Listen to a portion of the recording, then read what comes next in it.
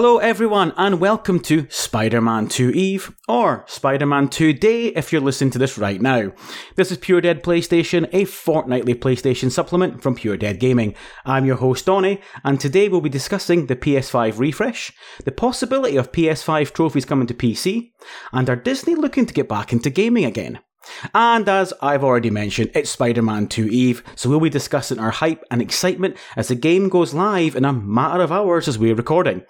As usual though, I need some guests to do all this. I couldn't discuss hype for Spider-Man 2 without friend of the show Joe, aka Mr. Badbit from the PS Trophy Room, and I'm delighted to finally nail down a very, very busy man. Luke Steele is here for the first time as well. Gentlemen, hello, welcome. How are you both? I'm doing fantastic. I just want to warn people right now, once you started the intro, the landscapers came on through. So if you hear a little buzz in the background, don't worry.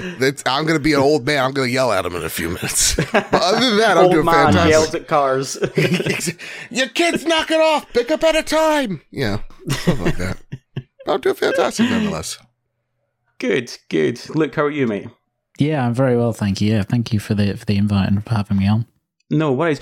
It must be a refreshing change. You've been invited onto a podcast not to discuss the merger. Who would have thought? Yeah, I know. It's we're living in a post merger world. Yes, which is neither good nor bad. It's just what it is. it is good in a way because I don't have to talk about it anymore, or have people say silly stuff that I have to correct or something like that. What's the silliest thing you've ever heard? I know there's been a lot of silly stuff. The silliest stuff I think I heard was probably around the time that the CMA blocked it from phase 2 and it was going to be appealed. And people were saying that, Microsoft will just, threaten to pull out of the UK market entirely to get it through, including I remember one guy, I can't remember who it was, he was like, a lot of the kind of backup Microsoft systems and contracts are on, the NHS, so they could threaten to shut down the NHS, murder civilians, as it were, to get their deal through. So that's probably the stupidest thing I've ever heard in respect to the merger, but I've heard a lot of really silly stuff. Fair. Yeah, I bet. I know you were doing the rounds every week for, it felt like 4 months, but it probably felt longer to you actually, didn't it? Yeah, I've aged horribly in that time. I went around. It's interesting. It's very rare, I think, that you have a convergence between what you do in your professional life and then your hobby. So that was cool that I had that convergence. In retrospect, it wasn't, because it was also really annoying. But so it'd be nice not to talk about that stuff probably until the next one, right? I mean, it's, yeah. But the next time, or when Sony decide to fight back, as people keep saying, or so and so by so and so, you'll be back on. You'll be back. Yeah, I'll be reeled in. When Sony buys EA, we'll be back talking. Yeah, there. Yeah, or buy Square Enix, the worst kept secret. Yeah. Listen, it's gonna happen. So we'll see. Yes, and Joe, I've got a bone to pick with you. I'm not happy with you. Oh yeah. All right, bud. I was in my car. Okay. And listening to the podcast, and I was driving, and you made a comment. Yeah. You've never seen the Goonies. Never. What the hell? Dude. I know. What the hell? How have you never seen the Goonies? Dude, honest to God, every time I say that, the person that I'm talking to is like, the same reaction, like, what do you mean you've never, my best friend, I've known her for 17 years. It's too long. And like, she literally found out I never watched the Goonies like 3 weeks ago. She's like, I'm sorry, excuse me? What? Like Kyle, same. He's like, how have you not watched, like, there's so many brilliant actors in there. Like Josh Brolin's in it apparently, right? Mm-hmm. Yeah. So many good actors. So I will watch it. I will make it a thing that I do in the next few weeks. I will right that wrong just for you, Donnie. Yeah, good. I mean, in the UK here, it's always on at Christmas time. Always, it's tradition. Really? Yeah, it's all. Yeah. It's one of these films that's been shown on that sort of festive period every year since I was a little boy. That's how I've obviously seen it, and I've grown up with it. So is Goonies like a Christmas movie?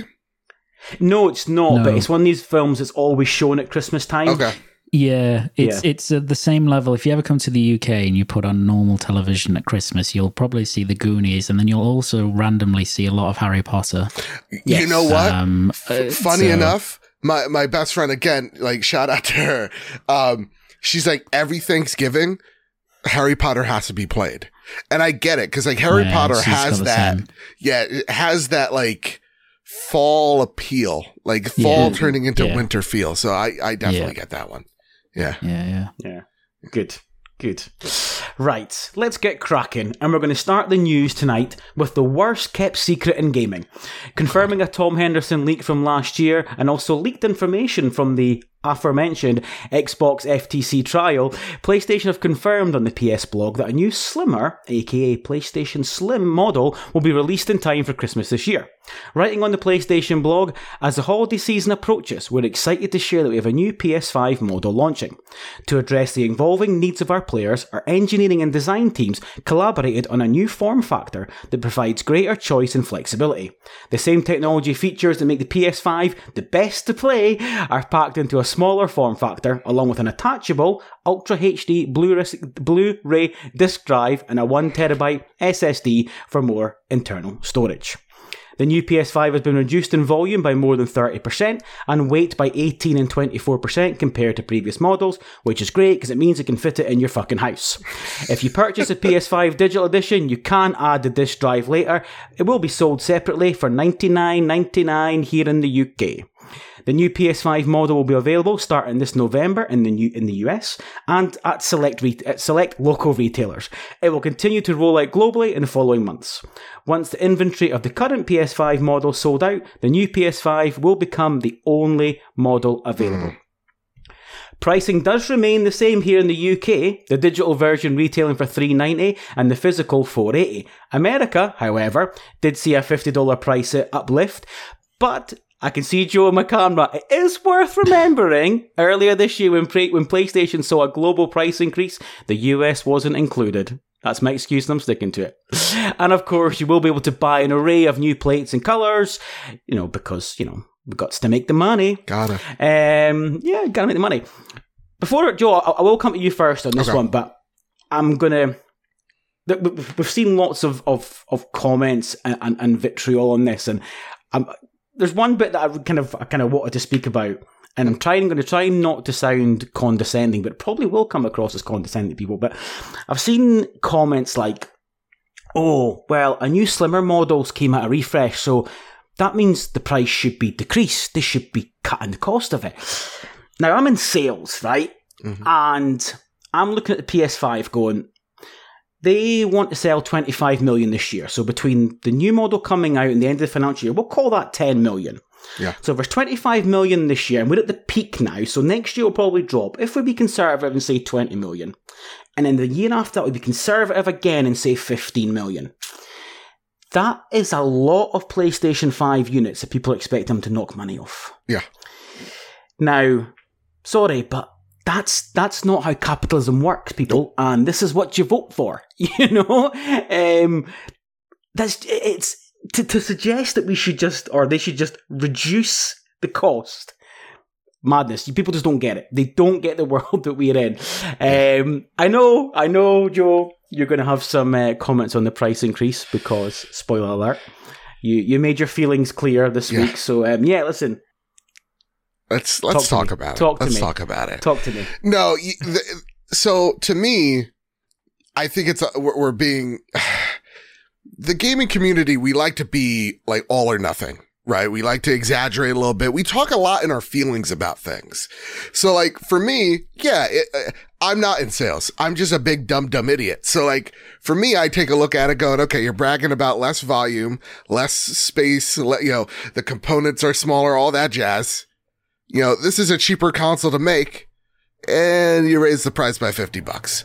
To me, it doesn't make sense in a way where it's like, why should I get the digital version? You would think that's the version that PlayStation wants to push because you're in the ecosystem, right? Like GameStop, like Best Buy, you don't got to worry about them. It's just this. And then all of a sudden you have a very competitive price point between a Series X and a Series S. But it kind of just goes to show that PlayStation does not view Xbox, at least in this gen, anywhere near a threat. So, to me, it's bewildering because of the 2 SKU. If it wasn't 2 SKUs, I'd be like, okay, even like with it being $450, I'm like, all right, I get it. Like technically still cheaper.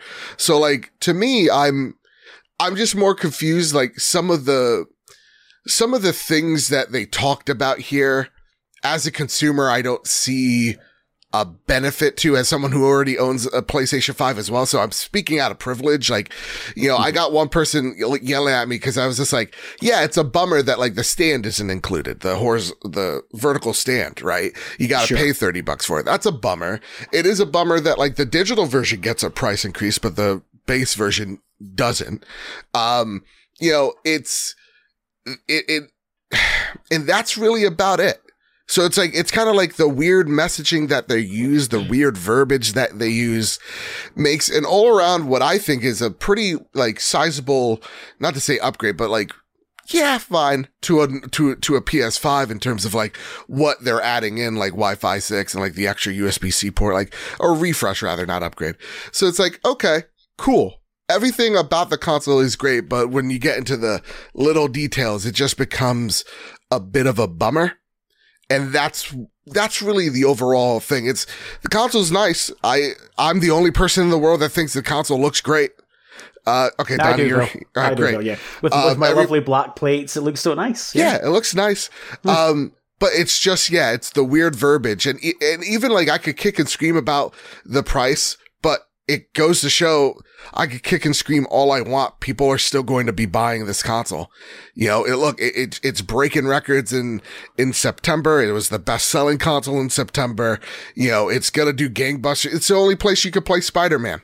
So it's like, they're in a great place. So as much as we could kick and scream about these price increases, you're right, Donnie. Everybody's voting with their wallet and they're saying for the most part, this is fine.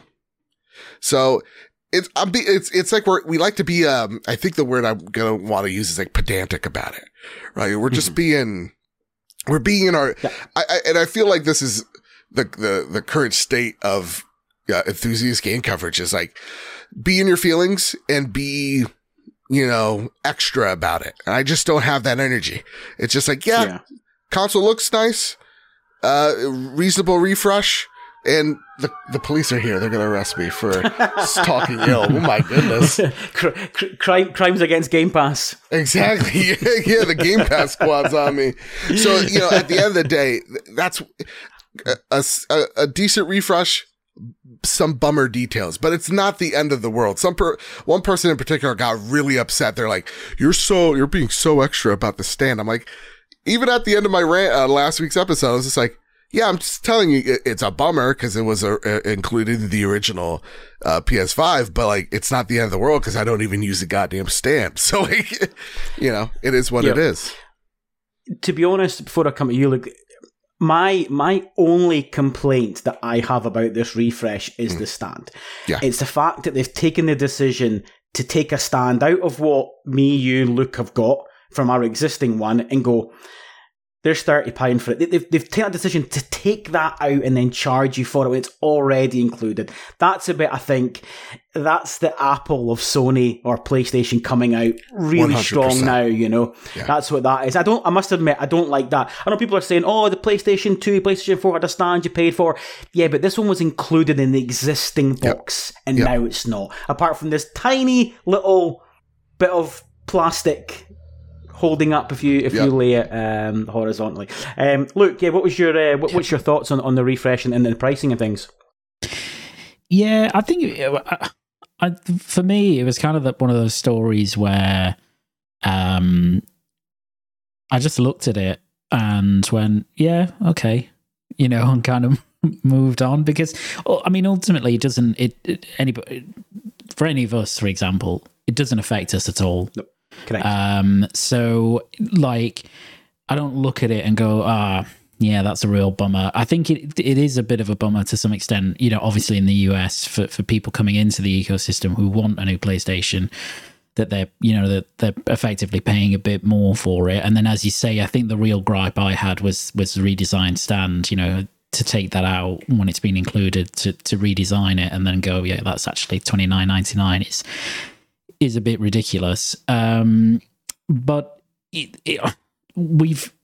I think the thing is that we've gone, the days of incremental reductions in console cost in terms of pass through to consumers, like it was in the past, have gone. We don't really live in those days anymore. And you can see that not only by this, but also if you looked at the FTC leaked documents when, the Brooklyn, which is the Series X refresh, that is in the slide, that's supposed to be the same price as the current Series X as well. And that's coming out next year. Now, you get more in that, as you do for the PS5 refresh, in terms of you get a bigger hard drive and all that sort of stuff. But those days of, you'd have component costs dropping significantly, so the cost pass through, the reduction in cost pass through could come to a consumer. You're just not getting those anymore, because you're not getting reductions in most retail products anymore of the same nature.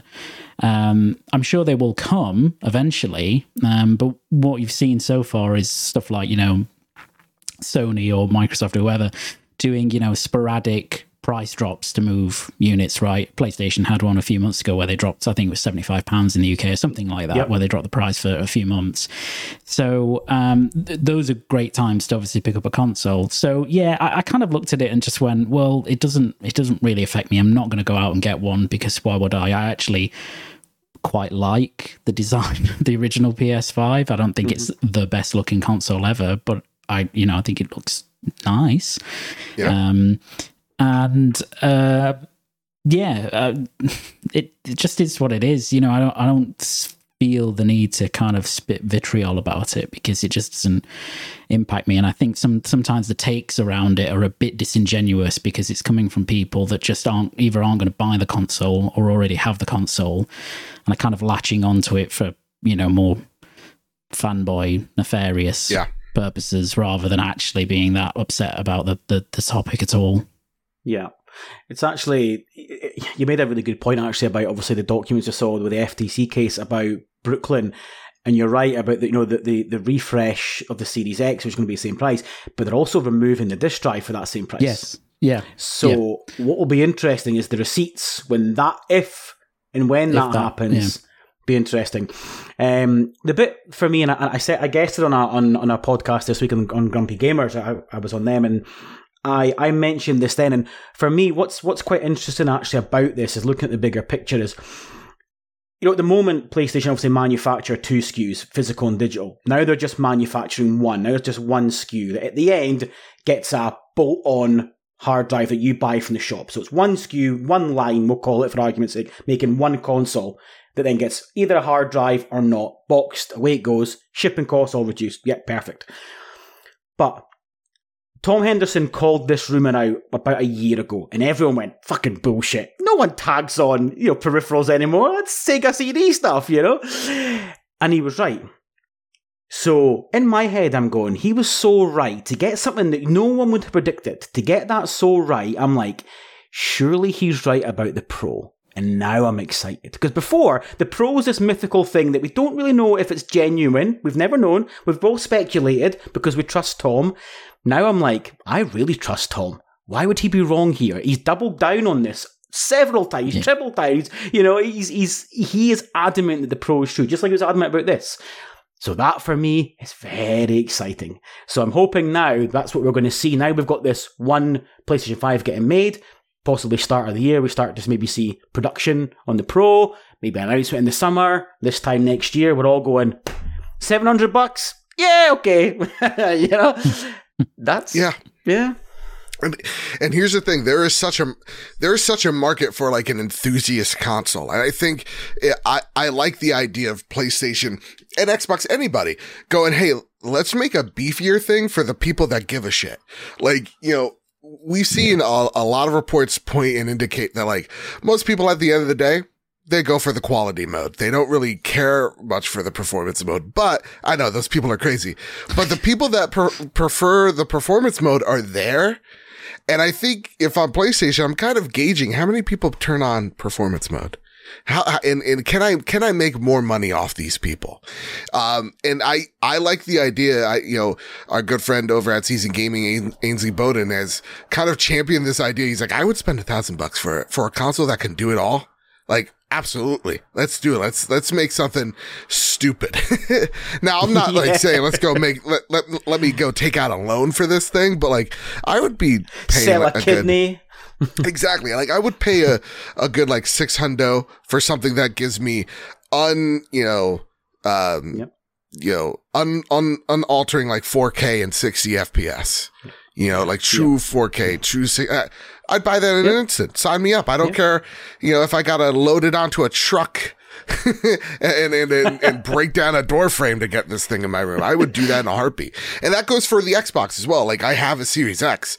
You know, for all it does me, I should have gotten a Series S, but I'm like, no, I want 4K. No, I want it 60 FPS. Like. Yeah. So for me, I think there is a market for that, and that gets me excited. So yeah. Luke, you as a PC man, a pro model, would you be in? I think I would, actually, for the reason that the PlayStation don't bring their games day and date to PC, which I understand the rationale for that. That's fine. But as a result, it means that, you know, I'm not the type of person that would wait a year and a half, 2 years for Spider-Man 2 to drop on PC, right? There's no way that I would do that. So until that changes, the idea of a pro model is actually very tempting for me. In fact, I say tempting. I would guaranteed I would get it. I would absolutely get it. That's it. We're kidding ourselves. You're guys like us that are sitting recording podcasts and listening to fan-made content. We're kidding ourselves on getting one. The thing is, even if they charge me £800 for that, I sell my existing one for $300. It only cost me $500 what I paid anyway. That's the way I look at it, you know. Exactly. You know, not that it would be $800. That's gamer math. What you just did. You know? Like gamers are like. We're like the crack fiend of nerds. Like, we will sell a library of stuff just to get the latest hit, you know? Every time it's like, I traded in 3 games for, like, I don't know, Call of Duty 3. It's like we're always itching for it. We want that dopamine rush. And what happens? It always sits in their backlog, you know? Yeah. Absolutely. Absolutely. Yeah, but I mean, so I'd definitely be in for it, and I've no doubt that it would sell well, because, you know, PlayStation hardware just does sell really well. I mean, you've got, you know, the PlayStation Portal selling pretty well, actually, considering the limited nature of the device. I pre-ordered one, by the way, but don't tell anyone. No, same. I have a problem too, Luke. I have a problem too. So, like, you know, they make good hardware, and I think as long as the jump is significant enough for the Pro, which I expect it would be, then I'd absolutely get it, because I can't, you know, as I say, I'm not gonna wait for 2 years for the next you know, PlayStation exclusive just to drop on PC. And, you know, I've got a really, really high end rig, and I love it, but I can't do that. It's like crack, you know, their first party stuff. Baby. So Well, speaking of kind of nice little segue you've done there, Luke, into story number 2. PlayStation have made no secret of their desire to increase their presence in the PC market. In recent times, we've seen Spider-Man 2018, God of War 2018, The Last of Us Remake, Horizon Zero Dawn, Returnal, and soon Horizon Forbidden West Complete Edition all come to PC. PlayStation also forecasted at a financial presentation back in March of this year that PC port turnover would be targeted at $450 million for this year. It can be no surprise then that a rumour surfaced around PlayStation trophies coming to PC. Quoting VGC, Sony Interactive Entertainment could be planning to bring PlayStation Trophy support to its PC games. That's according to data from True Trophies, a site that scans trophy lists directly from the PlayStation Network. According to the site, it recently detected a new PS5 trophy list with an additional platform listed alongside it, quote, PSPC. The list in question reportedly isn't attached to any particular game and appears to be a test. It's claimed that the PSPC platform listing refers to a new platform separate from the PS5, yet one might still connect to the PS platform. The listing follows the addition of PSN support to Marvel Spider-Man Remastered on PC last year. While the game does not feature trophy support, it offers players in-game rewards in exchange for linking their Steam and PSN accounts. So, Luke, obviously, you mentioned you wouldn't wait 2 years for an exclusive game, and one can't blame you. I must admit, this story makes complete sense. I have absolutely no ties to PC gaming at all. I asked in our Discord earlier, how does the Xbox achievements work on PC? And you literally just link your Steam, your Xbox account. When you hit a Steam trophy, it links to your Xbox trophies. It's a piece of piss. It works seamlessly. I'm surprised this hasn't happened then, given obviously it's not like, PlayStation only got into PC gaming 2 months ago. These are a few years now. So I think for people who are PC gamers, this is surely a positive, right? Yeah, absolutely. And full disclaimer, I'm not really a trophy hunter or an achievement hunter or anything like that. Although I do. I can't do it. I can't do it. I don't want to force myself to unlock something. I just want to play a game, man. Leave me alone. But I do appreciate them. And I know that a lot of people really enjoy them. And I think, it makes total sense. I think, in terms of your point around you're surprised it hasn't happened, I guess if, like Sony with their PC stuff, it's all been very incremental, right? It's been kind of dipping their toes in the water for a long time. I think now they've got both feet in, but they're a bit hesitant to go any further for a little bit. So I think all of this is kind of evidence that they're going, they're very slowly going towards a more dual platform future, as it were. I think it will be a very long time before they start doing stuff like day and date PS5 and PC games, at least for their single player stuff. But this is kind of a step in that direction, and it just makes sense that you can, ultimately, I don't think in the end they really care where you're buying the game as long as you're spending money. And if they can keep driving engagement through, cross-platform trophies, then it makes total sense for them. So yeah, it's a good step for them. Yeah. Joe, do you ever see a future of where maybe PlayStation sort of release their own launcher, like or do you think it'll always be like Steam and Epic? Is there enough content to justify the cost of running a launcher? That's a really good question. Thank you. It's a really good one, because it's something where if I could get my dumb hat on, where like I could talk about mergers and acquisitions, what I'm talking about. Because like if I'm Sony, I'm looking at like what I do really well. Like I got this ecosystem that people really like. It only makes sense to try to extend that ecosystem into PC, right? We talked about it a little bit this week on the video version of the Trophy Room about, these companies hitting ceilings and having to expand in other areas to make more money. And I think I would like to actually see, I'm the only PlayStation personnel to say this, I would really like to see PlayStation be more aggressive on the on the PC front. So I would love to see them go up there and like put their games day and date on PC. It doesn't affect me as a PlayStation gamer. I would not be swayed either way, because I prefer my console.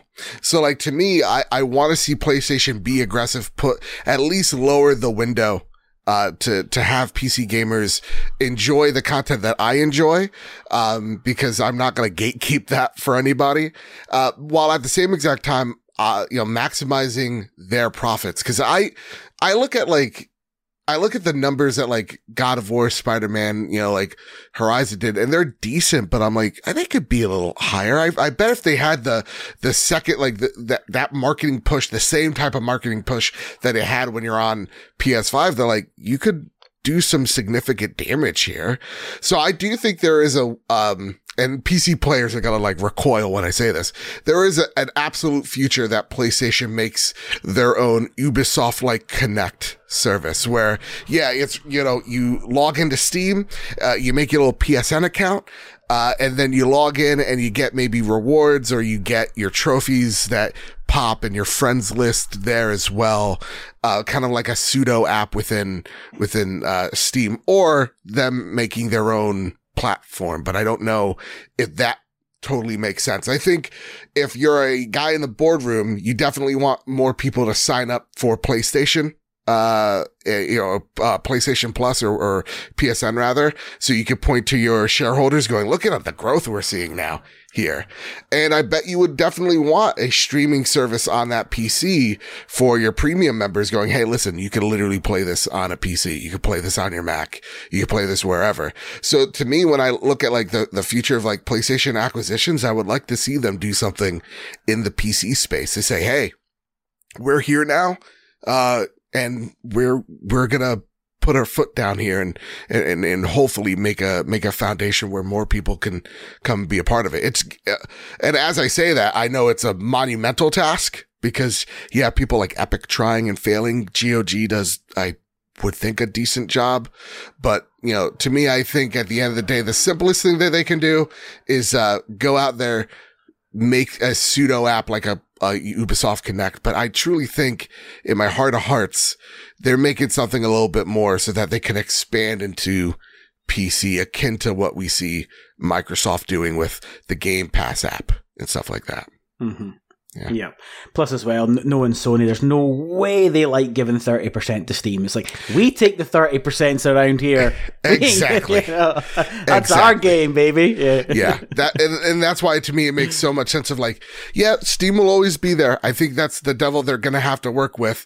You know, I definitely see them doing something their own. I know there's been documents, you know, prior that have kind of hinted at PlayStation is looking to do more into the PC realm. So I think it makes sense. Yeah. And again, I'm okay with it, guys. We need to be okay with it, you know? Yeah. Thing is, the PC is a massive market. You don't. Yeah. I think sometimes I've been quite naive in realizing how many PC gamers there are out there. What we don't know, I've never seen stats for, is how many PC gamers also console game.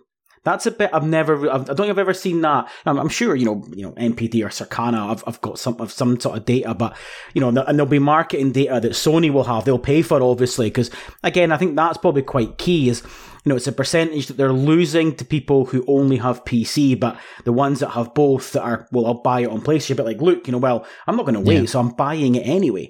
And even then, you might even buy it twice because when the game comes out in 2 years, you go, oh, now it's 120 frames, Spider-Man 2, and it's 4K. Oh, I'm going to buy that again. Do you know what I mean? So I guess there's that as well, you know. So yeah, I think it's difficult to judge. I think anecdotally, I don't see a huge amount of crossover, but then, you know, there are people like me who kind of play on everything, including PC, where there probably is crossover. You know, there has been for me. I've double dipped on different games on PC before, so I think it's interesting. I mean, in terms of Sony making their own app on PC, you know, their own kind of launcher. I hope not, because like the PC audience, myself included, is very reticent towards additional launchers because usually they're just pass through security launchers and they're just an extra layer of bloat that prevent you from getting to your game, which is, you know, evidenced, I mean, somewhat by the difficulties Epic have had in terms of their launcher trying to break through the Steam stymie, as it were. And I think Epic have done pretty well, actually, but they offer a different kind of value, whether that's, in the past free games or vouchers, to buy their games. And now obviously they're taking a different approach, which is you can only get certain games for a time being on the Epic Games Store.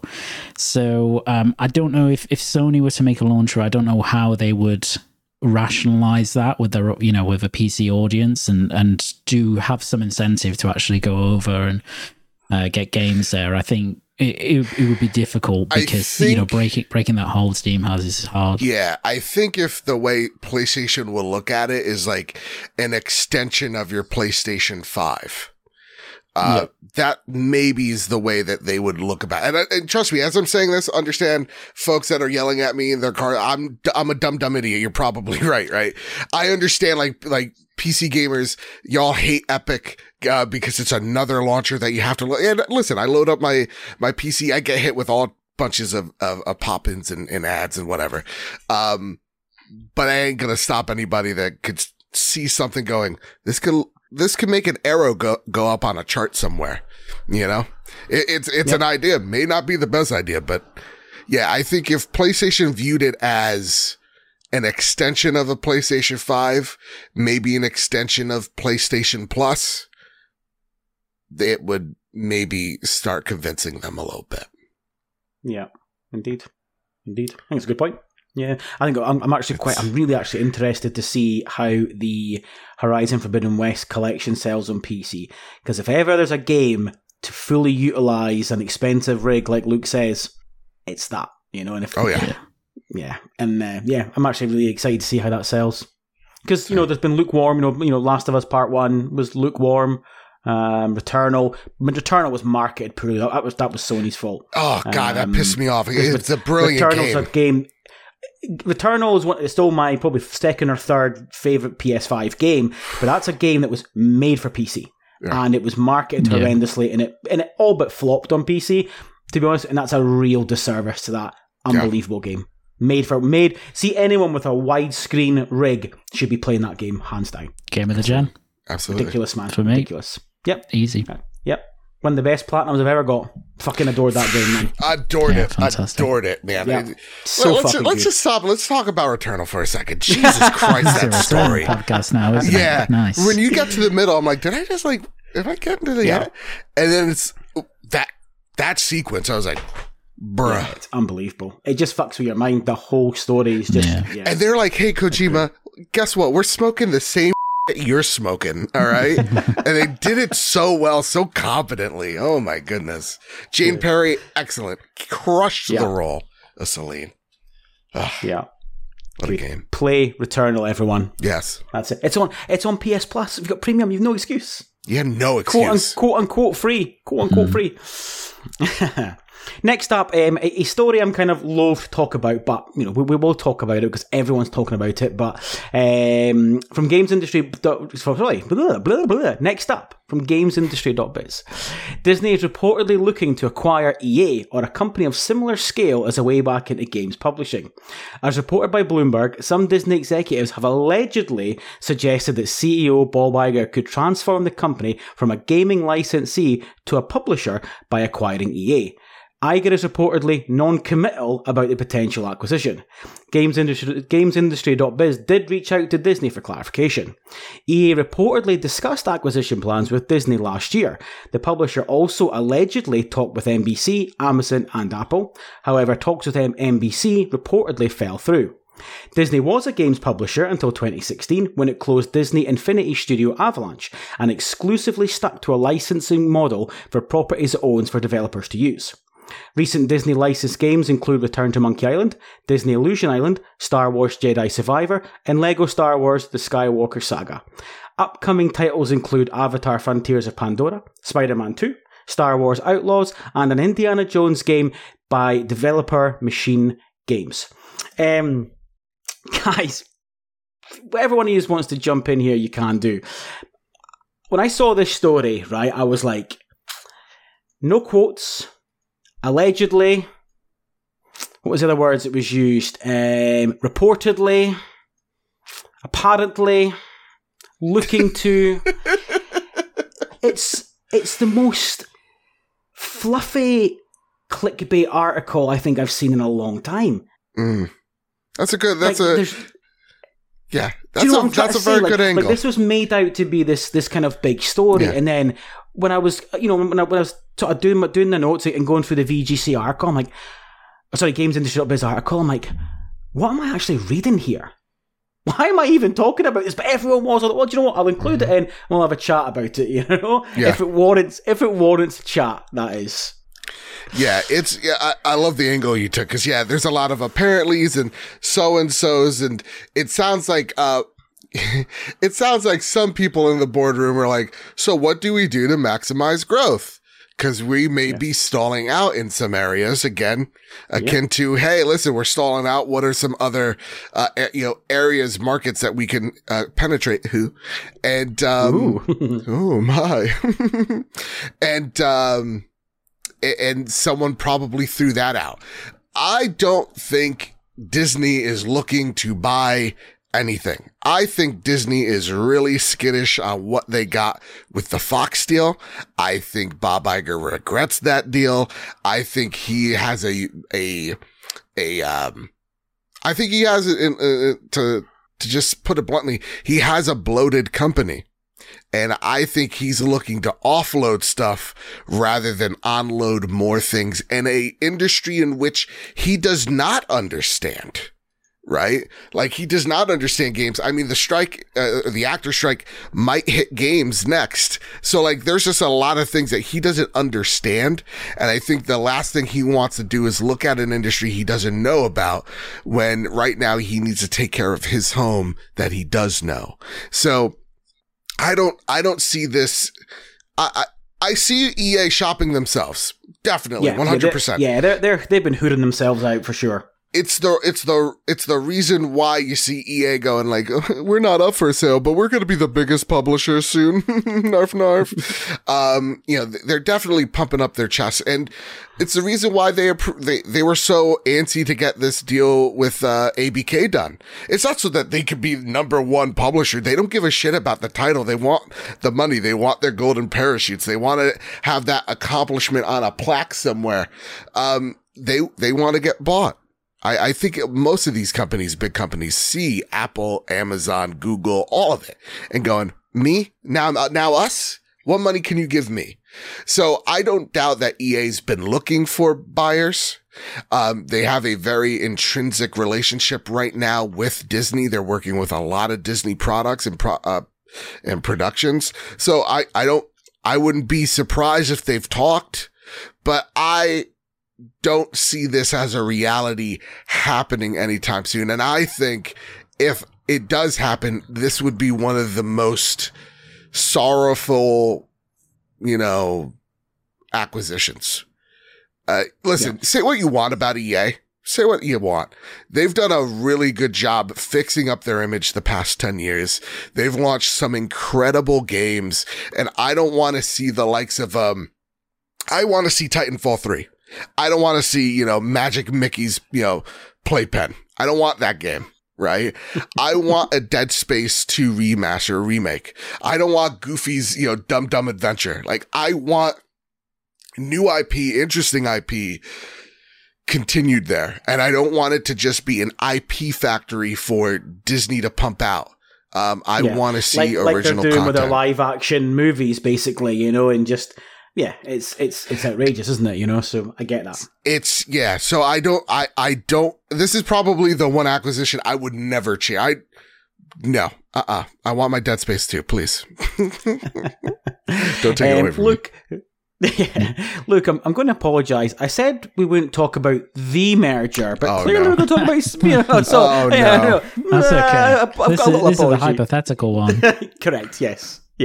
Yeah. I think it's interesting. I mean, from a purely Disney perspective, to some extent, it would make sense, because the problem that Disney have at the minute is their stock is pretty depressed consistently, and the reason for that is simply because they're not really growing significantly, and that's a mix of their streaming, section, as it were, really losing a lot of money, But actually, their theme parks and their experience stuff is doing really well, and that's the growth vector for Disney at the moment, and that's why over the next few years they've said that they're investing even more heavily in that area, because it's surprisingly still, after the pandemic, a place where you can really drive growth. So I want to go there so bad.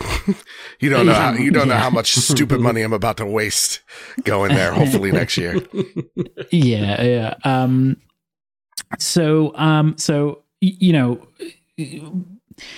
diversifying in this way for Disney would make some sense, because EA have pretty sizable revenues.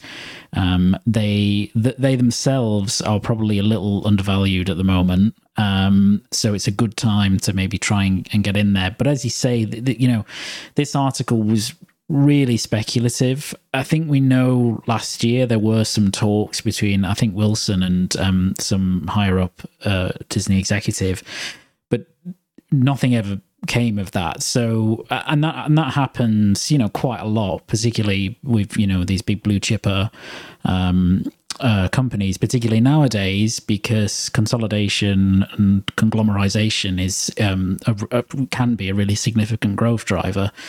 You only have to look at the past year, right, to know that, particularly in gaming. Mm-hmm. So I would understand why Disney would go for that. It would be a great revenue source in terms of what EA already produces that makes a lot of money. Things like FIFA, not FIFA, Madden, all of that kind of stuff. And then they get a suite of developers to pump with Disney IP, right? And they've been generally pretty successful over the last few years, Disney, in terms of, getting out their IP and having, good results in the gaming space. But on the other hand, I mean, obviously, if you're taking EA on, you're taking on a really significant financial burden in the first place. You go from licensing, which costs you very little, to housing thousands of employees and all the associated costs with that. So actually, as a short to medium term way of driving growth, it's not great. It's Microsoft and Activision will be exactly the same, as an example. So it depends on what they're looking at. I think I completely agree with Joe. I think Iger at the minute's quite spooked, and I think that's why they're doubling down into things that they know and that they're good at, which is stuff like their theme parks or experiences. They know how to drive growth in those. They know how to make a lot of money. They feel like they can make a lot more money. So I think for now, I don't see it. In the next couple of years, maybe, but I think that's dependent on a lot of things. Perhaps if the theme park stuff doesn't go too well, they might start looking at aggressive acquisitions to try and have bolster their stock. But we'll see. Disney dead. Dead company. Yeah, Disney dead. Yeah. Microsoft should buy them. They should.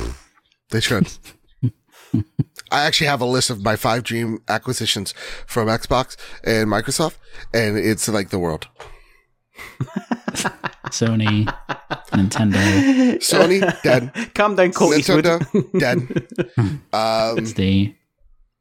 What else? Ouya, dead. PC market, that's ours, but it's dead. So, Xbox number 1. Don't think, just consume. Nice. Thanks, bud. Now, the last story is kind of grown arms and legs, a story now, but I've titled it, There's Trouble in Paradox. Fuck you guys. It's been a rather bad week for Paradox Interactive, where we have 3 bits of bad news coming from the publisher. Firstly, Paradox announced they were writing down the development costs for the Lamplighters League, following a disappointing launch for the game. Released on October the 3rd for Xbox Series X and PC via Steam and Epic stores, as well as Game Pass for console and PC, it currently has scores of 68 for Xbox and 75 for PC on Metacritic. Quote, "The Lamplighters League is a fun game with many strengths." That comes from CEO Frederick Wester. "Even though we see cautiously positive player numbers in the subscription services, the commercial reception has been too weak, which is frankly a big disappointment. Game projects are by their nature always risky, but at the end of the day, we haven't performed at a level we should. It's painful, but makes us more eager to roll up our sleeves and do better. Paradox went on to say that Paradox said the decision to write down the game's development costs stemmed from a downwardly revised post-release sales forecast. It expects the move to result in a $22.7 million reduction in pre-tax profit for the fourth quarter. The second part of the story since this announcement is that Paradox Interactive and the studio behind Lamplighters, Harebrained Schemes, have now announced to, quote, part ways. According to a joint press release from the companies, the separation is the result of a mutual agreement stemming from each party's strategic and creative priorities. Paradox and Harebrained Schemes will go their separate ways on the 1st of January 2024. The parent company will retain ownership of the Lamplighters League and, quote, other games developed by the studio. Thirdly, and perhaps the most criminal, Paradox Interactive will release City Skylines 2 for PC next week as planned, but has warned players that they may experience performance issues. The publisher acknowledged concerns about performance issues in an update published on Monday, just 1 week ahead of the game's October 24 launch date. These concerns arose after Paradox announced last month that it was raising the minimum and recommended specs for PC versions, while delaying the console versions of this month to spring 2024. As we've always believed in transparency, we'd like to further shed some light on the current state of the build, Paradox said. City Skylines 2 is a next-gen title, and naturally, it demands certain hardware requirements. With that said, while our team has worked tirelessly to deliver the best experience possible, we have not achieved this benchmark we targeted. On the third part of this story, man, the only thing I have to say is fuck you guys. One of my biggest bugbears, is another joke, is releasing buggy and poor games. And for them to release the game buggy and to have the audacity to say, we're doing this, is frankly quite shocking. I'm just like, how is this a thing? Like, for me, Steam and Epic should be like, well, why are we putting that on our stores? Why should we put your product on our stores? So you're telling people that this is not performing well? Because all what's going to happen is people will play this and they'll just refund it on Steam anyway, presumably. This is really, really bad. It's an interesting approach of them trying to get it out in front of it. Going, hey guys, listen.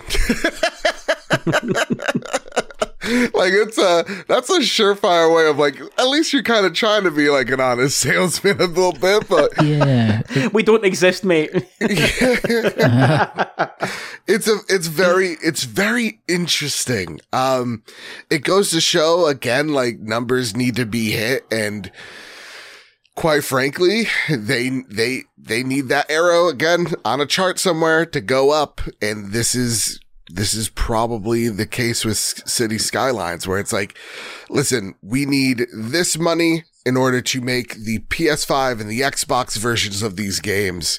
And we need to release it now, or else who knows what could happen. But you're right. I think this is a very poor, planning, and honestly, the publisher part, on Paradox to say, listen, it's got to be buggy, but fuck it.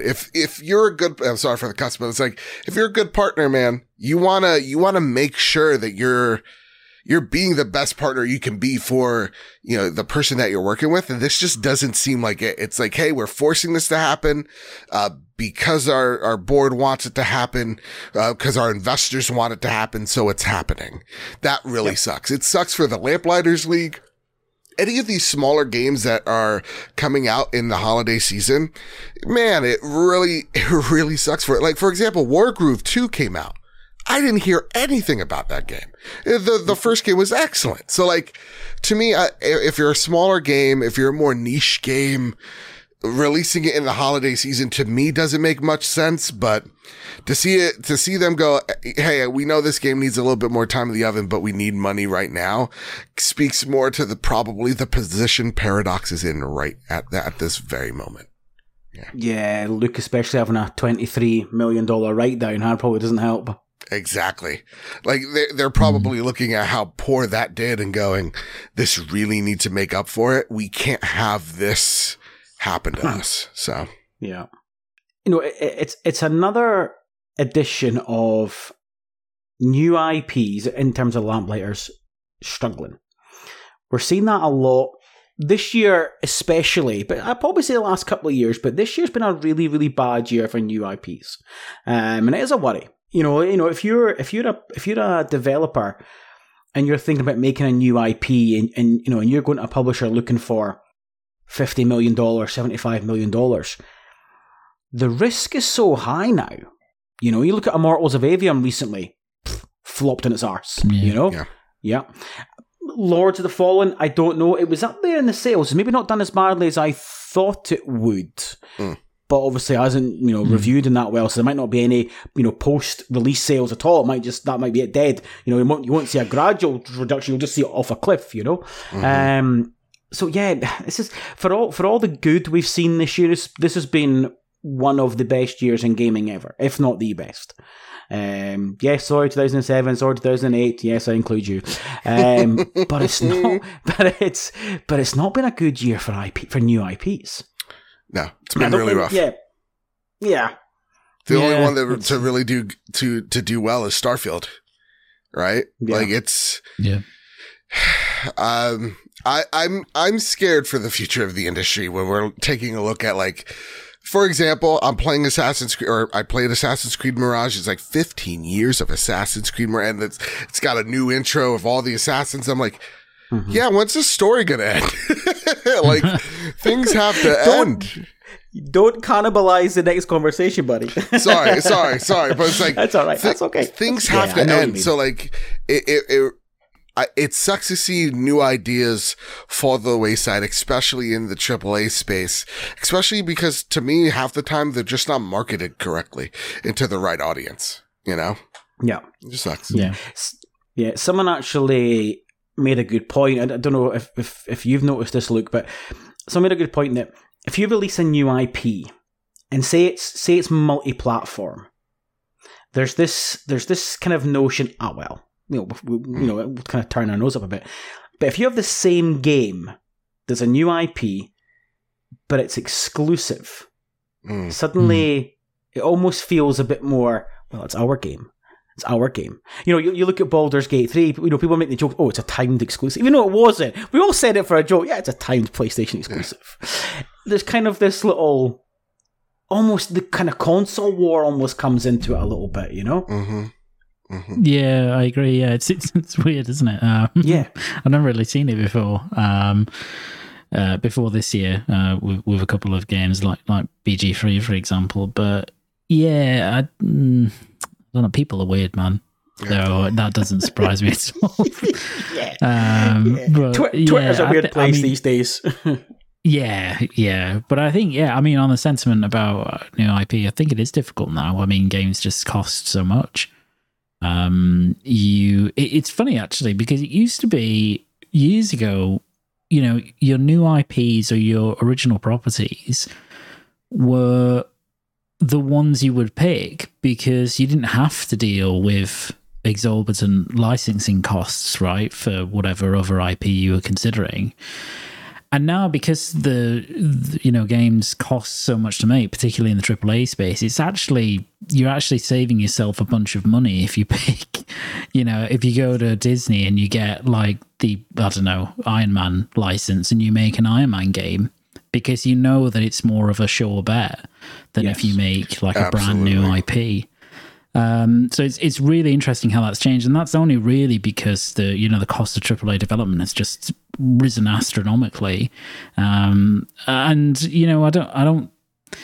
It isn't really that sustainable, though. I don't think the bubble will have a burst on it, but I think it's going to be difficult for more companies to take risks in terms of creating new franchises. Yes. A lot will. But the problem is that as soon as it goes wrong, they get spooked, and then you don't get anything from them for a good while. So, it's frustrating, I think. Yeah, I don't think we're too far away from hitting a wall where developers and publishers, unless, like you said, unless it's a good license, they go, we're not making AAA new IPs anymore. There's just no point. We're not putting $100 million plus up for a new IP. We'll focus on indie, AA stuff, lot lower risk, try and get a subscription to cover our costs, and anything above that is pure profit. You know, you look at Sea of Stars. I mean, Sea of Stars played a fucking blinder. Not only did they get Game Pass and PS Plus to buy in, they sold it effectively full retail on Nintendo, and they sold 500,000 copies, isn't it?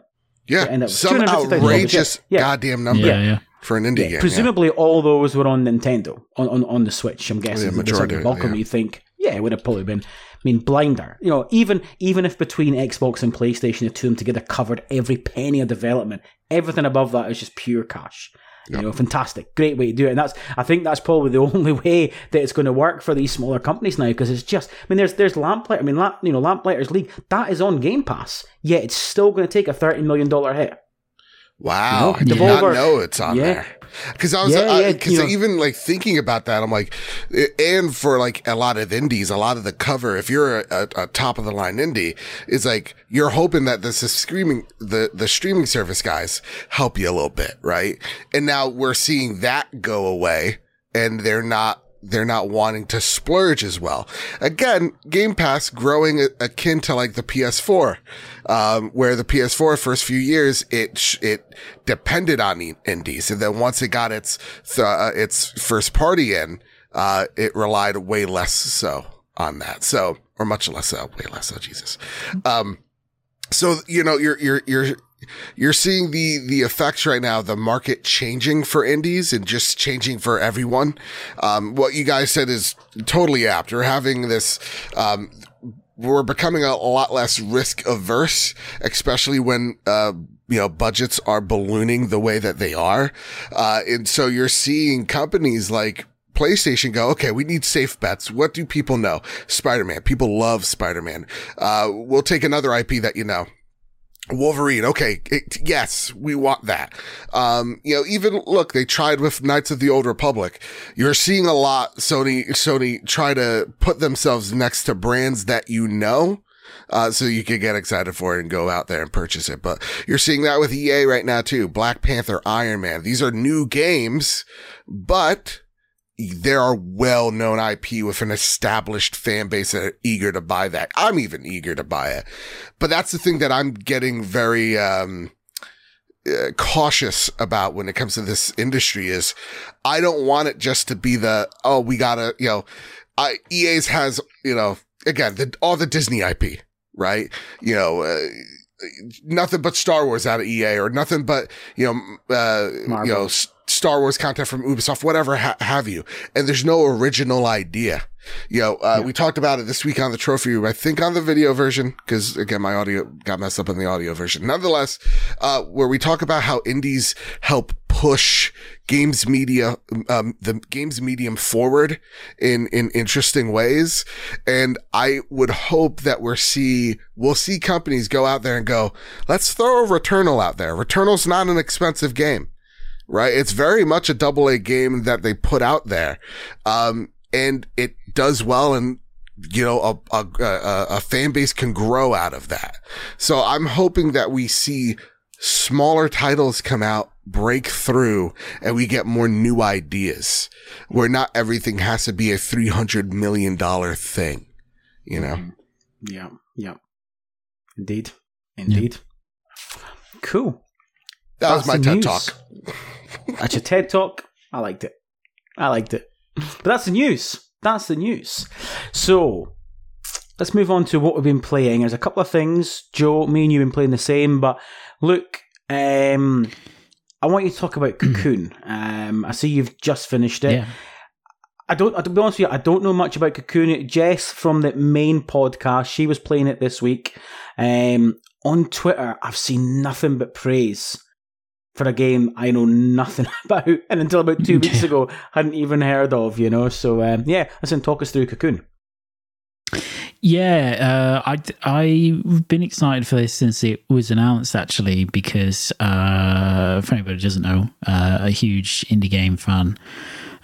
So I'm really kind of always looking at, in the indie space, what's coming up and what are the good things that are coming out. Obviously, being a PC gamer, you tend to see a lot more of that as well because, Steam is really, part of it is really driven by indie games. But I remember when Cocoon was announced, and I was really excited because, first of all, the world just looked really different aesthetically.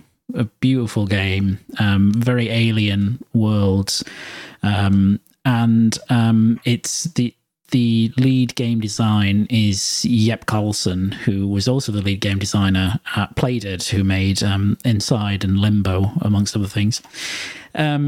So, that kind of conceptually at least got me excited. And when I started to see the gameplay and I saw it was a kind of a top-down 3D puzzler, that really piqued my interest. But I think what really piqued my interest was seeing the way the mechanics work in this game, which is, it is a puzzler. It's a short game.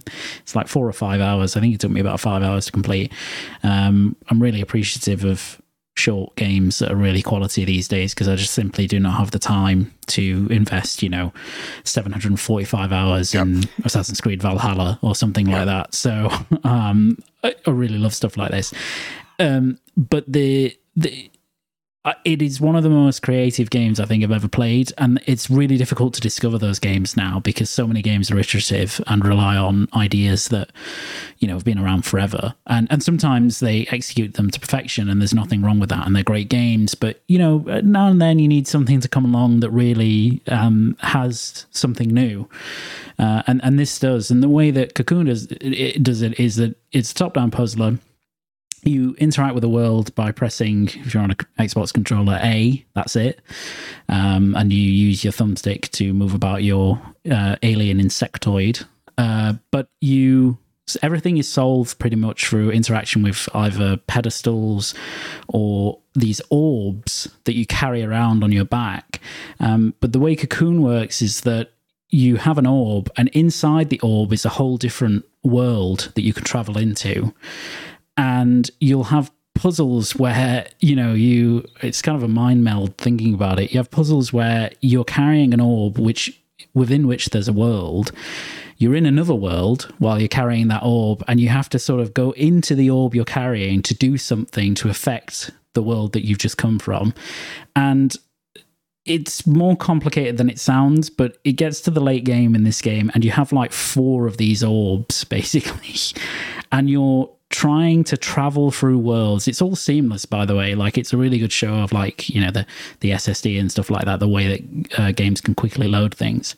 But you get these puzzles that are so they just mess with your head significantly, and I really loved it because it was just an experience where you kind of got to think so holistically about how you solve a puzzle. It's no longer, I need this item to do X and I can only find this item there. It's, I need to go into this place of this world and then come out of it, carry this world over here and then go back into another world and all that kind of stuff. It's incredible. It's got great music. The story is completely, very much like Playdead's games. There's no dialogue. It's kind of more ethereal, that kind of in the air story. It's not nailed down. And it's just fantastic. And I absolutely loved it. It's one of my favourite games this year. Yeah, I mean, you're very enthusiastic about it, mate. Yeah, and to be fair, I think Jess was saying that she really enjoyed it as well. From a personal point of view, I hate puzzles in games. I fucking hate puzzles. Well, funnily enough, I'm not a big fan myself. Okay. So I'm not. Like people really love like The Witness. Yeah, I don't really like The Witness. I hate The Witness. I gotta get a notepad. What are you talking about? Yeah, like I don't really like. It's not the complexity of the puzzles or anything like that, but I just think sometimes like when you come to a game, actually what you're trying to do is you're trying to disengage your brain a little bit from the world and not kind of put more effort into it. I kind of feel exactly the same way for the most part, but this one was just really good. And I think that's because the mechanics are so interesting. Like The Witness is, I don't mean to pick on The Witness, but The Witness is, here's a big world, go here, solve some basically line puzzles everywhere. Like it's clever, it's very well designed, but it's not incredible, game mechanics. It's not really engaging to me anyway. I know it was to some people. I think this one is, because the way that you interact with the puzzles is so different, and that just makes it fun. And also, it introduces mechanics all the way up until the end. So you're constantly being given something new, some new ability, some new thing to interact with, which changes how you play. So that was really cool as well. But yeah, like, it's not going to be for everyone. But it is, I'll do the Xbox Game Pass thing. It is on Game Pass. So if you have that and it's on PC Game Pass as well, you can just go and try it. But I think it's like £16 otherwise. It's not a lot, and it's a good experience. I gotta tell you, wonderful experience. I've played an hour of it, and it makes me feel smart. I'm not a puzzle guy. I literally bought it because I was like, Joe, I've heard, if you play more puzzle games, if you interact more with puzzles, like, it'll unlock something in your brain. It's good for memory and whatnot. I'm like, okay, I'll try this out. And let me tell you, first hour of this game so far, I'm having a blast. It does a great job of showing, not telling. A lot of games have a horrible knack of, Ubisoft does this all the time, of like, you should be doing this. It's like, how about you shut up, Aloy? That's what I want. Yeah. That's what I want. I love my hand. I honestly, you want that handheld? Games, I give it 30 seconds. Can't figure it out. YouTube. Yeah, no time for it. I just want to play. I've no time. If I wanted to do puzzles, I'd buy a fucking puzzle book and do Sudoku. I'm like, I ain't here to get a fucking Harvard degree playing fucking Horizon Forbidden West trying to figure a puzzle out. I think that's totally fair. Yeah, it's totally fair. But like, for me, it's like when they do it right, because there are times, like, if you feel lost, that is a bit of a failure, right? Especially like for me, like 15 minutes, I'm like, where is this? Come on. Oh no, that's my worst nightmare. Yeah, but it's that dopamine rush of figuring it out. This game hasn't had that. There's nothing yet that stumped me, but it's very it's very like the Russian dolls, right? Where like, there's a big one, but inside the big one, there's a little one. Inside that one's a smaller one. That like, it does a really good job at mixing up the worlds and having you solve these puzzles, making you feel like, that sense of accomplishment when you put it all together. I haven't gotten too terribly lost. The bosses, though, they've kicked my ass quite a bit. But I've really dug my time into Cocoon as well. And also, shout out to the landscapers who have been at it for an hour and somehow got even louder. Don't know what's up with that, but they're about to get a fistful, I think as well, just quickly, I've been playing Cocoon in between playing Phantom Liberty. So it's two like very different games, which I think, kind of makes you sometimes appreciate something like Cocoon a bit more, because it's so different, right, to what the other thing that you're playing, that you're like, oh, this is really refreshing. Not that Phantom Liberty is not good, but like, it's nice to play two different things rather than playing like, Horizon Forbidden West and I don't know, an AC open world game, which are somewhat similar, at least conceptually. Well, it reminds me of the start of the year when I platinumed Hogwarts Legacy and Forspoken back to back. Nice. Back to back. And I couldn't play an open world game for 3 months. Yeah. I was done. I could not do an open world game for 3 months, man. Forspoken, it's in the cellophane. Yeah, this is the first physical PS5 game I bought. It's Forspoken. Do you know what? It gets a bad rap. It's not. I did the review for the website. Yeah. It's not great by any means, but the combat is brilliant. It's a fun game. Okay. It's fun. It's a solid honestly, 7 is what you're telling me? It's not that bad. Yeah, I think I gave it a 7 or 7.5. It is not that bad, honestly. A lot of it was just blown out of proportion. Yeah, the dialogue's not great, but do you know what? It's not bad. I find the protagonist very attractive. Yeah. She thought, I gave the example, the people were laughing at some of the lines, it was remember the whole, I'm moving this with my freaking mind. Everyone was laughing at that line. It was like, do you know what else are you going to say in that position, You just, if I somehow unlock telekinesis, what am I going to say? I'll say something even more lame, like wowzers. So would I. I'd be like, fucking hell, Exactly. Like, what the fuck? Yeah, exactly. People are a bit harsh. People are harsh on it, yeah. Yeah, overly harsh. Cool. For some reason. Could be the reason on the cover, but... Nice. Joe, like me, you did the same as me. You platinumed Mirage. I did. I'm sorry. I was unwrapping yeah, you muted in it. I wanted to be considerate. There's something about when you open up a new game... that new game smell. Does it that's a dopamine hit right there if I've ever. I played Assassin's Creed Mirage. My ADD has gone too far this episode, and I absolutely really like this game. Good. I like it. I'm going to let you take the lead, and then I'll jump in with my comments and things. I spoke about it a lot lately, so I'll let you lead, man. Okay. So for me, I never thought I was that into Assassin's Creed. I've played the previous ones back in the day on my buddy's 360. Like, I really enjoyed Assassin's Creed 1. Assassin's Creed 2 was really cool. Assassin's Creed 3 was awesome. But like, those are always games that, like, again, I was playing with, at my buddy's house. So like we were swapping the controllers. It was always a game that I preferred to watch more than like play myself. And it really wasn't until Black Flag where the game really got its hooks into me. I love being a pirate. I love having that ship. Like, I thought the combat on the ground was great. I thought the combat on the ships was great. It was just a really fun time. And then, Unity and Syndicate happened, and I kind of just dropped back off. It wasn't until Assassin's Creed Odyssey where I jumped back in. This is during COVID, and I was like, oh my God, this game's amazing. I love Cassandra as a character, and I do want her to step on me at the same time. There's just like, the game was massive in its scope, but somehow just hooked me right in. Then Valhalla came out, and I thought Valhalla was kind of a step too far, right? Like, I enjoyed the Souls-like elements that Origins and Odyssey put in terms of like combat, but the RPG elements were just getting out of hand, and I think Valhalla kind of took it a bit too far, and I wanted very much these games to be reeled back in.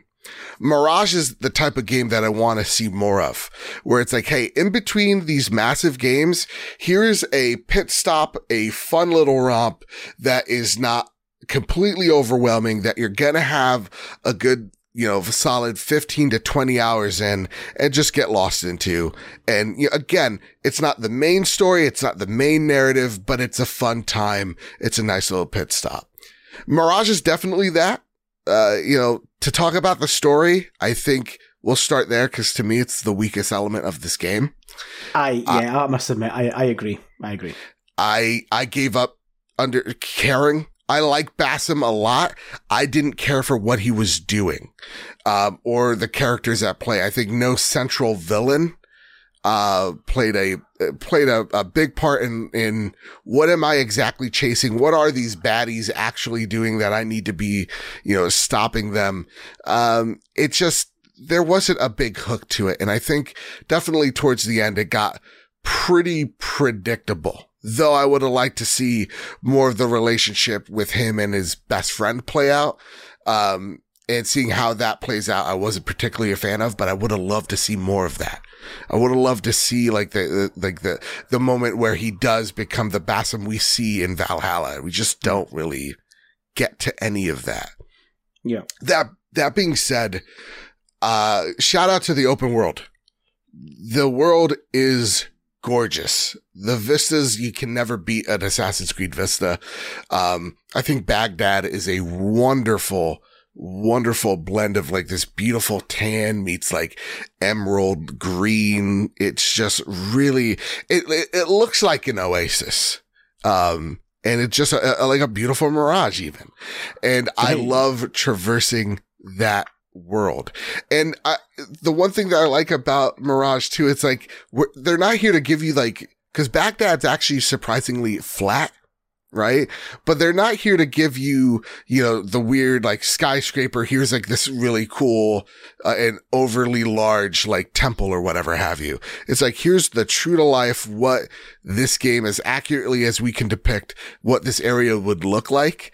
And I have to say, I got to give it props because this is definitely a city and for lack of better words, that feels lived in. It feels active. It does feel like, oh yeah, this is a place in time and I'm visiting it.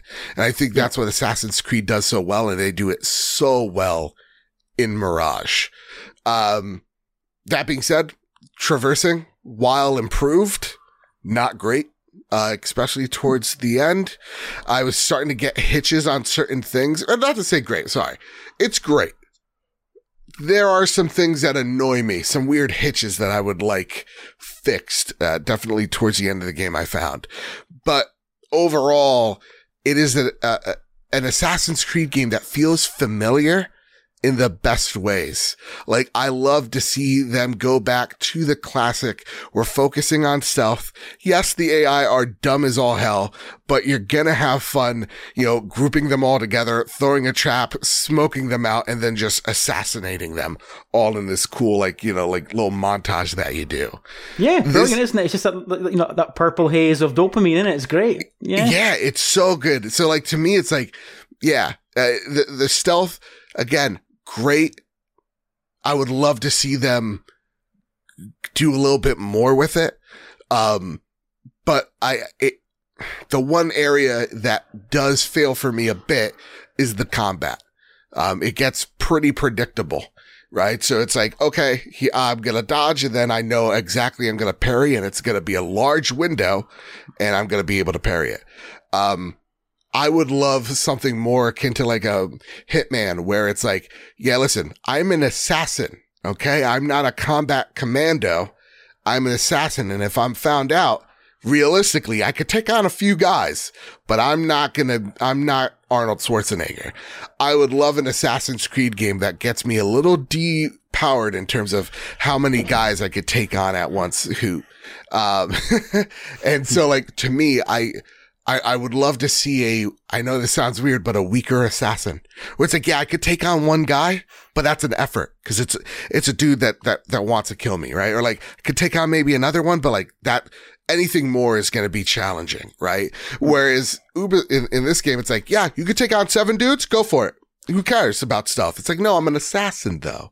And when you get to the big hulking guys, the one thing that annoys me is every time you accidentally whack them up front, and maybe this is somewhere in the setting, it just hit a lot for me.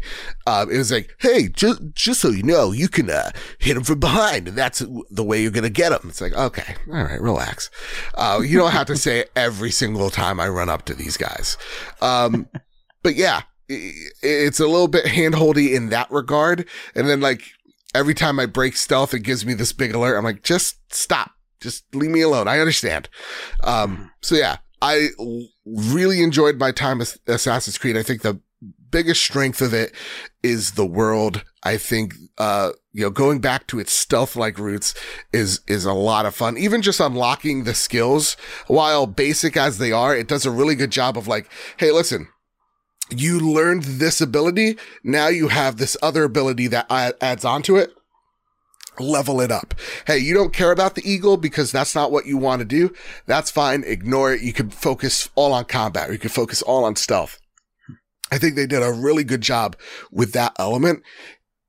By playing it, though, I don't think it's the best game I've ever, played in the series. It makes me really want to go back. It's like, what did I miss? I really want to try Unity out. I want to give it a second chance. I want to give Syndicate a second chance. Like, I want to actually go back to this franchise because I forget how much I really do enjoy it. So Assassin's Creed Mirage, I definitely think it's worth your time. I think it's $50 right now. I definitely think that is an appropriate price for this game. I've strongly recommend it if you're an Assassin's Creed fan. It's a good time. And the one thing too, if I can just add to the open world, while it's big, it's not the biggest thing in the world. It's just, it definitely didn't give me the fatigue of like, all right, let's do this again. I really enjoyed it, man. Really enjoyed it. Great. You know, to be fair, a lot of what you said, you know, I would just be repeating, but you're right. One of the bits that I really appreciated was there was no bloat. Yes, there's collectibles, but a lot of them you kind of find naturally on your traversal that if you are going for the platinum, chances are you've not got that much mop-up to do compared to, say, Valhalla, like you mentioned. I mean, that for me, that was 120-hour platinum, and that was fucking insane, you know? Yes. One of the guys in our Discord, Chris, platinumed it on PS5 and on PS4, 250 hours. You know, Jesus that shit's Christ. insane, man. You know, so there was none of that blow, which I really appreciated. Yeah. As someone that's been wanting an Assassin's Creed remake for so long, same. This is probably the next best thing. And listen, see depend on how the sales go. I know Ubisoft said it's in line with sort of the more recent titles, which is great to hear. You never know, it might persuade them to do it, and I'm kind of hopeful that they will. If not, listen, it is the next best thing. It is that true to form. One thing I'm going to slightly disagree with you on about the combat is that I found that if I got surrounded, I was dead, apart from when I got the smoke bombs, because then it was just got the smoke bombs. But until you got the smoke bombs, if you've got found, it was pretty much game over, I found. Oh, really? Because, well, certainly for me, unlike previous Assassin's Creed games where if you had, say, 4 enemies, right, one person attacked you, and the other 3 stayed behind, and then the next one attacked you, and the other 3 stayed behind, and then the next one attacked, and it was all like moves. Whereas in this, they just fucking pile on. So unless you've got the smoke bomb, I was like, yeah, it's dead. But I felt as though that was good, because that was the game punishing you for, like you said, not being an assassin, getting caught. Well, this is your punishment. You're an assassin, you're supposed to be stealthy. And the game, obviously, it's just got so much stealth. The throwing knives were so rewarding. Picking people up and dumping them in haste. It was so good, So fucking good, dude. So much fun. You know, launching knives across. Yeah, it was good. Just, you know, excellent ways to play stealthy, because that's what we wanted. I found myself, you know, if I was going in an enemy base, if I cocked up, I restarted my save and started again. I was like, no, I want to do this properly. I want to take everyone out silently. I want to stab them all in the ass with my fucking my hidden blade here, you know? They're going down. So, like yourself, really, really enjoyed it. For me, easily an 8.5 out of 10. I would give it as high as that. Story's crap, you're right. It's like, go and find the hidden ones again. And okay, it was quite good that you had to like find clues and stuff and go here and do this and paint little pictures. That was all right. How you got to it was fine, but it wasn't all that interesting as a story. But I was enjoying the gameplay so much, I didn't mind. Same. I didn't mind. Yeah. Cool. It's a fun time. It's a fun time. Yeah, absolutely. Yeah. Luke, are you interested in Mirage at all, or is it something you're going to pick up?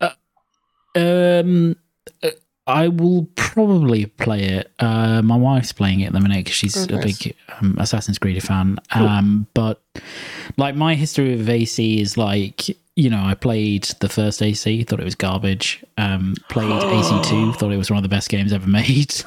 Luke Steele. And well, the first one isn't good. I mean, it's just not a good game. It's like great concept, not a good game. 2 is incredible. Brotherhood is really good. 3, it's not great. You know, Black Flag, I agree, really loved. And then basically as it progressed to, you know, the Origins, I really liked actually. That was kind of my limit in terms of open world RPG-ishness. And then Odyssey and Valhalla were just way too big. Way too big for me. That's my problem with it. It's like there's too much, guys. And I think I think Valhalla is actually a perfect example of what I think is, and I get it's a very divisive game, and if you love it, you love it. But it is what's the problem with AAA games? It's like we have to do everything. You got to build your base. Yeah. There's some stealth elements. There's RPGs. There's like army building. You got puzzles. You got like it's like we're here. We're here to be your every waking moment game. It's like slow, exactly. Yeah. So Mirage, I'm much more interested in because it's obviously going back to the classic AC formula. I really hated obviously as well, which I know was a criticism and kind of Mirage is partly a response to this, of the idea that, you know, the games just went away from being, you know, you're an assassin. You couldn't just assassinate people anymore in Valhalla and Odyssey. You know, you had to be a certain level to be able to just do that, right? So I like that this one's gone back to that. So I probably will play it. I just don't have any time to do so, right? Right no, now, Spider-Man, baby, let's go. Well, on that happy note, 2 hours, 15 minutes. Oh, lucky 2 hours, 15 minutes. Lucky son of a gun. Yeah, guys, I wanted to end the show with let's just have a little chat about our Spider-Man 2 hype. Yeah. How we feeling? Give me a little. Just tell me how you're feeling. Okay. Fucking excited. I said this on the trophy room this week. We had a special guest, Jake from Game Explain. He did the review over on there. He called it the best superhero game ever made. Definitely check out that conversation because you see him, a massive superhero fan, just gush about this game and the way I was already excited, and the way that he was, the reverence he had for it just got me somehow even more excited. This game, one of the questions we had in the show was like, there's a trailer out and apparently it shows way more than some people would like. And they're like, do you think, the question was to Jake, do you think, and to us, Insomniac kind of spoiled it a bit? And as we were talking, Jake was watching it and he's looking at it going, oh no, you guys have not seen anything. He's like, this is not even remotely scratching the surface. And I was just like, oh wow. Cause I saw it. I was like, oh, you shouldn't have done it. He's like, no, don't worry. You're fine. And I'm like, I didn't even watch the trailer. I was like, I stopped watching stuff ages ago. Were you the same, Luke?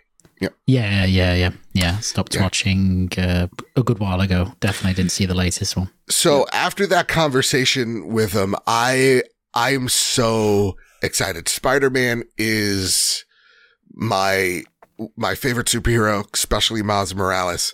And the one thing that got me really, one amazing question Kyle had for Jake was, does this game, when you're playing it, does it feel like Peter is playing second fiddle, or does it feel like Miles is playing second fiddle? Or is there a good cohesiveness to them? And he goes, the interesting thing about it is depending on, he's like, I've asked a certain number of people, depending on who you ask, they have a different answer. Oh. And so to me, he's just like, it's just a perfect cohesion of not just Miles and Peter, but everyone in that game. They're all having to ask a similar question and they all have the answers to each other's problems. And I am really excited to see how that comes together. So I'm super excited for Spider-Man.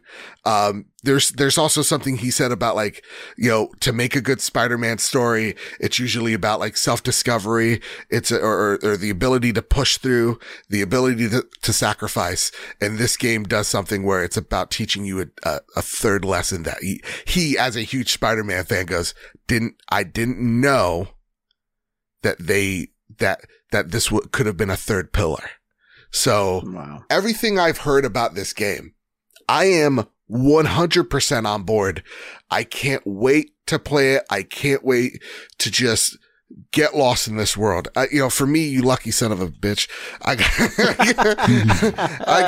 got 6 hours to go, dude. I can't wait. And man. Usually for me and games, it's I don't play games at midnight because I'm a little tired. Dude, I'm counting down. I got my coffee ready. So pumped. Me and before you jumped in, Luke, you were kind of saying the same, weren't you? You were thinking, I'm going to play a little bit at midnight. I'm going to get a little taste. I might just do the tutorial. A little teaser. It'll probably turn into an hour or two. Easily. It's really hard just to get a taste of those games, isn't it? Particularly when they're so story driven, you want to know, what's going to happen next. I'm super, super excited. Just a huge. Unfortunately, you can't see my room, but it's covered in various figures and statues and stuff, many of which are Spider-Man related. Nice. So, massive fan. And I love the first game. I love Miles Morales. Same. I think it's probably some of the best Spider-Man storytelling there's ever been. Like it's a really, really high bar. And I just think, from everything I've seen about this game and people's impressions of it, it feels the leap isn't quite the same because you'll see the example I'm going to make, but it feels like kind of Insomniac's Uncharted 2 moment where, they just make this incredible title. And obviously Spider-Man, the first game, was not anywhere near as low a level as the first Uncharted, right? That was an even bigger leap, but to get anywhere near that, I think it's really impressive, and it seems like they have done for this one. But it's just kind of bigger, better, bigger set pieces, more interesting stuff. Yeah, I can't wait. To jump on that point, Jake said something pretty interesting. Again, I let him vamp for like 20 plus minutes. I'm like, every word I was like, yes. Like, I have nothing to add. This seems great. But to kind of launch on that point, he talks about how Sony always tries to, make their games feel like this cinematic branching thing. And Insomniac does something here where they kind of buck that trend and they do something different. This is, I'm just so excited for this game. I just can't, there's no words. Like, I have my Spider-Man controller out behind me. I have not touched it other than to put it on that dock, because it belongs to be played with Spider-Man. So that's where I'm at, man. The hype is all consuming. It's the only thing I'm thinking about. Yep. It's in the box. Indeed. Yeah, you got to see. Yeah. So for those listening, obviously we're not recording video, but I have in my hand the DualSense controller here. God bless. I obviously ordered this on PS Direct. It arrived on time and it sat on my shelf because you can't open it until we get Spider-Man. You can't open it in advance. Yeah. My wife was like, "You sad bastard." I'm like, no. This waits. Yeah. This waits. And so be getting opened very, very soon. Absolutely. Hi everyone, this is a little intro splice post-editing. Unfortunately, at this point in the recording, Joe's internet cut out and we didn't realise. So his recording unfortunately stopped and it wasn't obvious until we finished. So we now at this point lose Joe. So I'm going to do my best for the last 20 minutes or so to try and edit in what I do have with me and Luke. So if it sounds a bit odd, I do apologise. Thank you. Obviously, we got the reviews this week, and fuck those reviews, man. What was your kind of score predictions? I to be honest with you, I know it's cliche, but I was actually thinking 88 beforehand. Yeah. Same. It's cliche, I know, but it's just that level because, like Ben on another podcast, the one that I was on Monday, he pointed out that when it comes to review score, particularly with 100 reviews.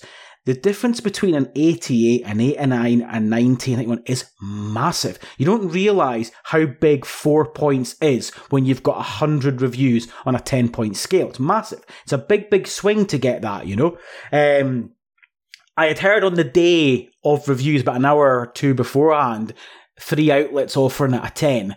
I knew of 3 and I thought, ooh. I started thinking, is this going to break 90? But I was still sceptical. I still thought, no, I'll play it safe on 88. A fucking 91 for a superhero game is madness. It's madness. Look, were you surprised at the review scores, or was that in your kind of wheelhouse? What were you thinking there? No, yeah, I was pretty surprised. Not because I don't think that, Insomniac could deliver that kind of score, because they can, and personally to me they have. But yeah, I was on the 88 train. I thought it would get similar, a similar score to the original, just by virtue of the fact that it's really difficult, as you say, to get above a 90 now. Like, it's very hard.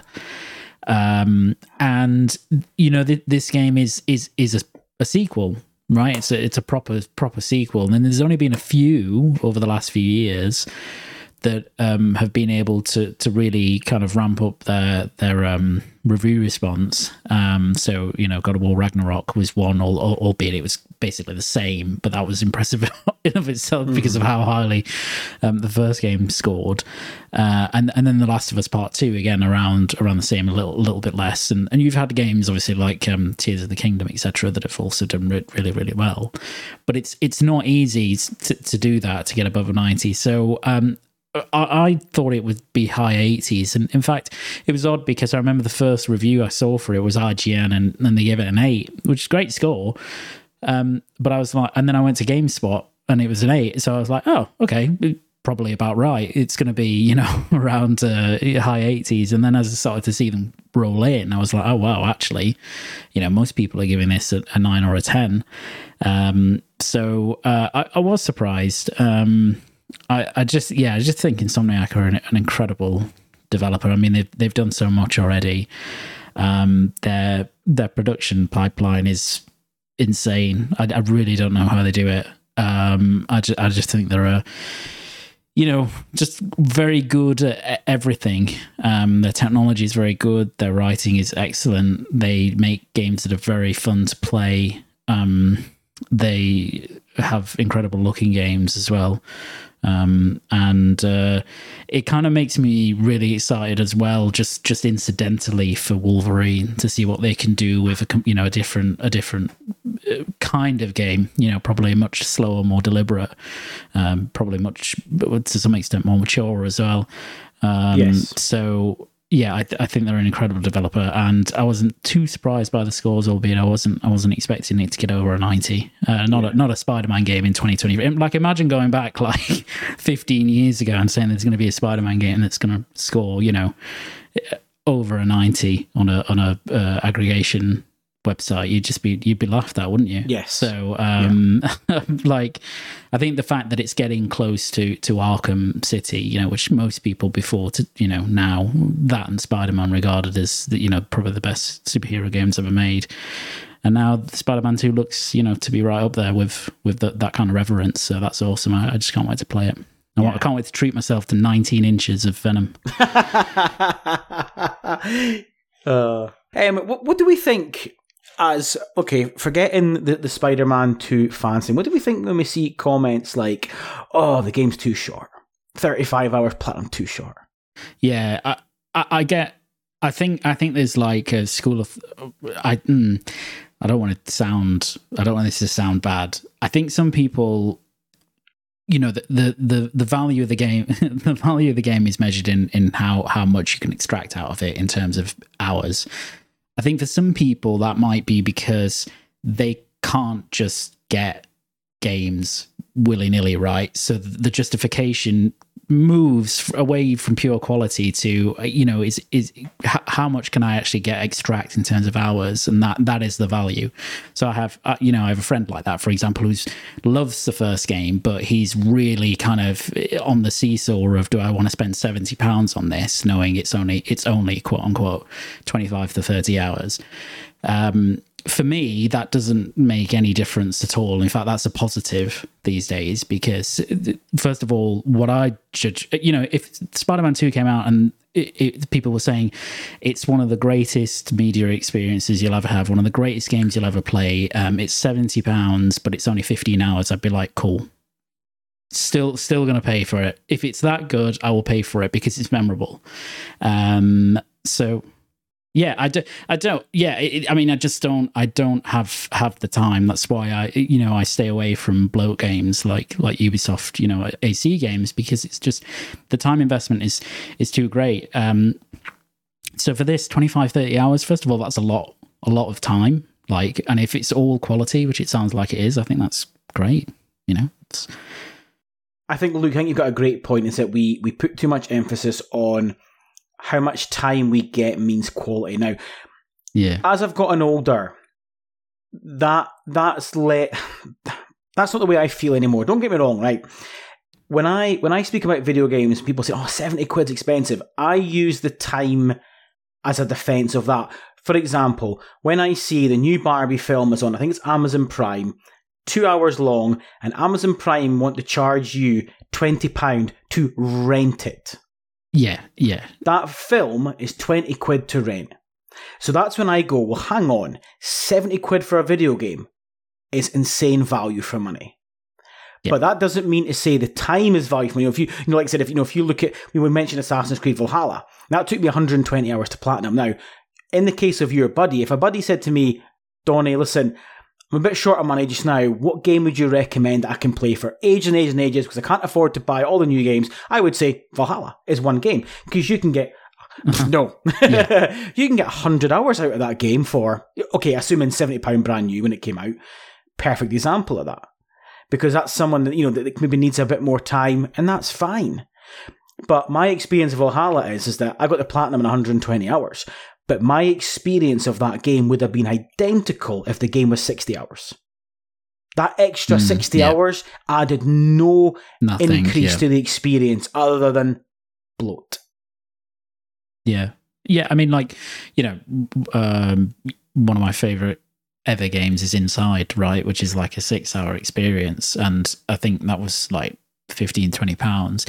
If someone came up to me and said, retrospectively, you've now got to pay £50 for that game, I would be like, fine, to retain the memory I've got of the game, because I think people don't realize that value is and it's so obvious, but people seem to forget it. It's so subjective, and you can assess value in lots of different ways. And I think people just sometimes go, well, that's, and I don't want to pick on like Starfield, but people love Starfield and great, but it's a lot of that comes from, it's really big, it's really ambitious. Look how many hours, look how many days worth of time I've put into this game, and I get that, and yeah.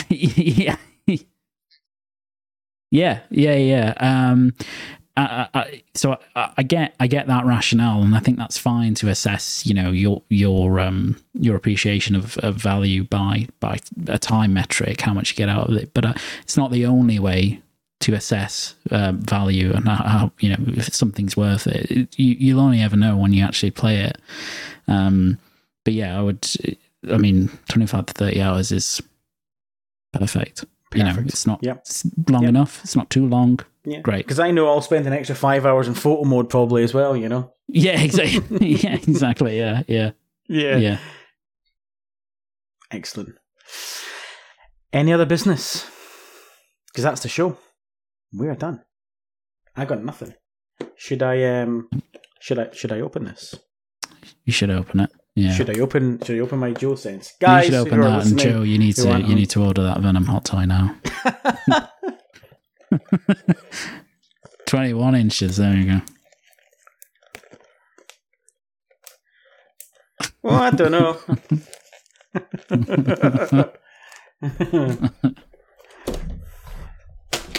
Oh, it's coming. It's coming. Oh. Mm-hmm. Oh. Oh, it's a nice box, isn't it? Oh, it's just a nice box. Yeah. Oh, she's lovely. Oh, she's nice. Oh, the DualSense. Oh, it looks great. Guys, sign us out. Luke, give everyone your socials and sign us out here first. Yeah, well, thank you for having me. No problem. Oh, yeah, no, of course I do. Yeah, thank you very much for having me. Real pleasure. Really, really enjoyed that. Only had a bit of merger talk, so that was great. And it was only hypothetical. Even better. Wonderful. Indeed. But yeah, no, thank you for having me again. You follow me at Luke Steele 90 on Twitter /X, whatever you'd like to call it these days.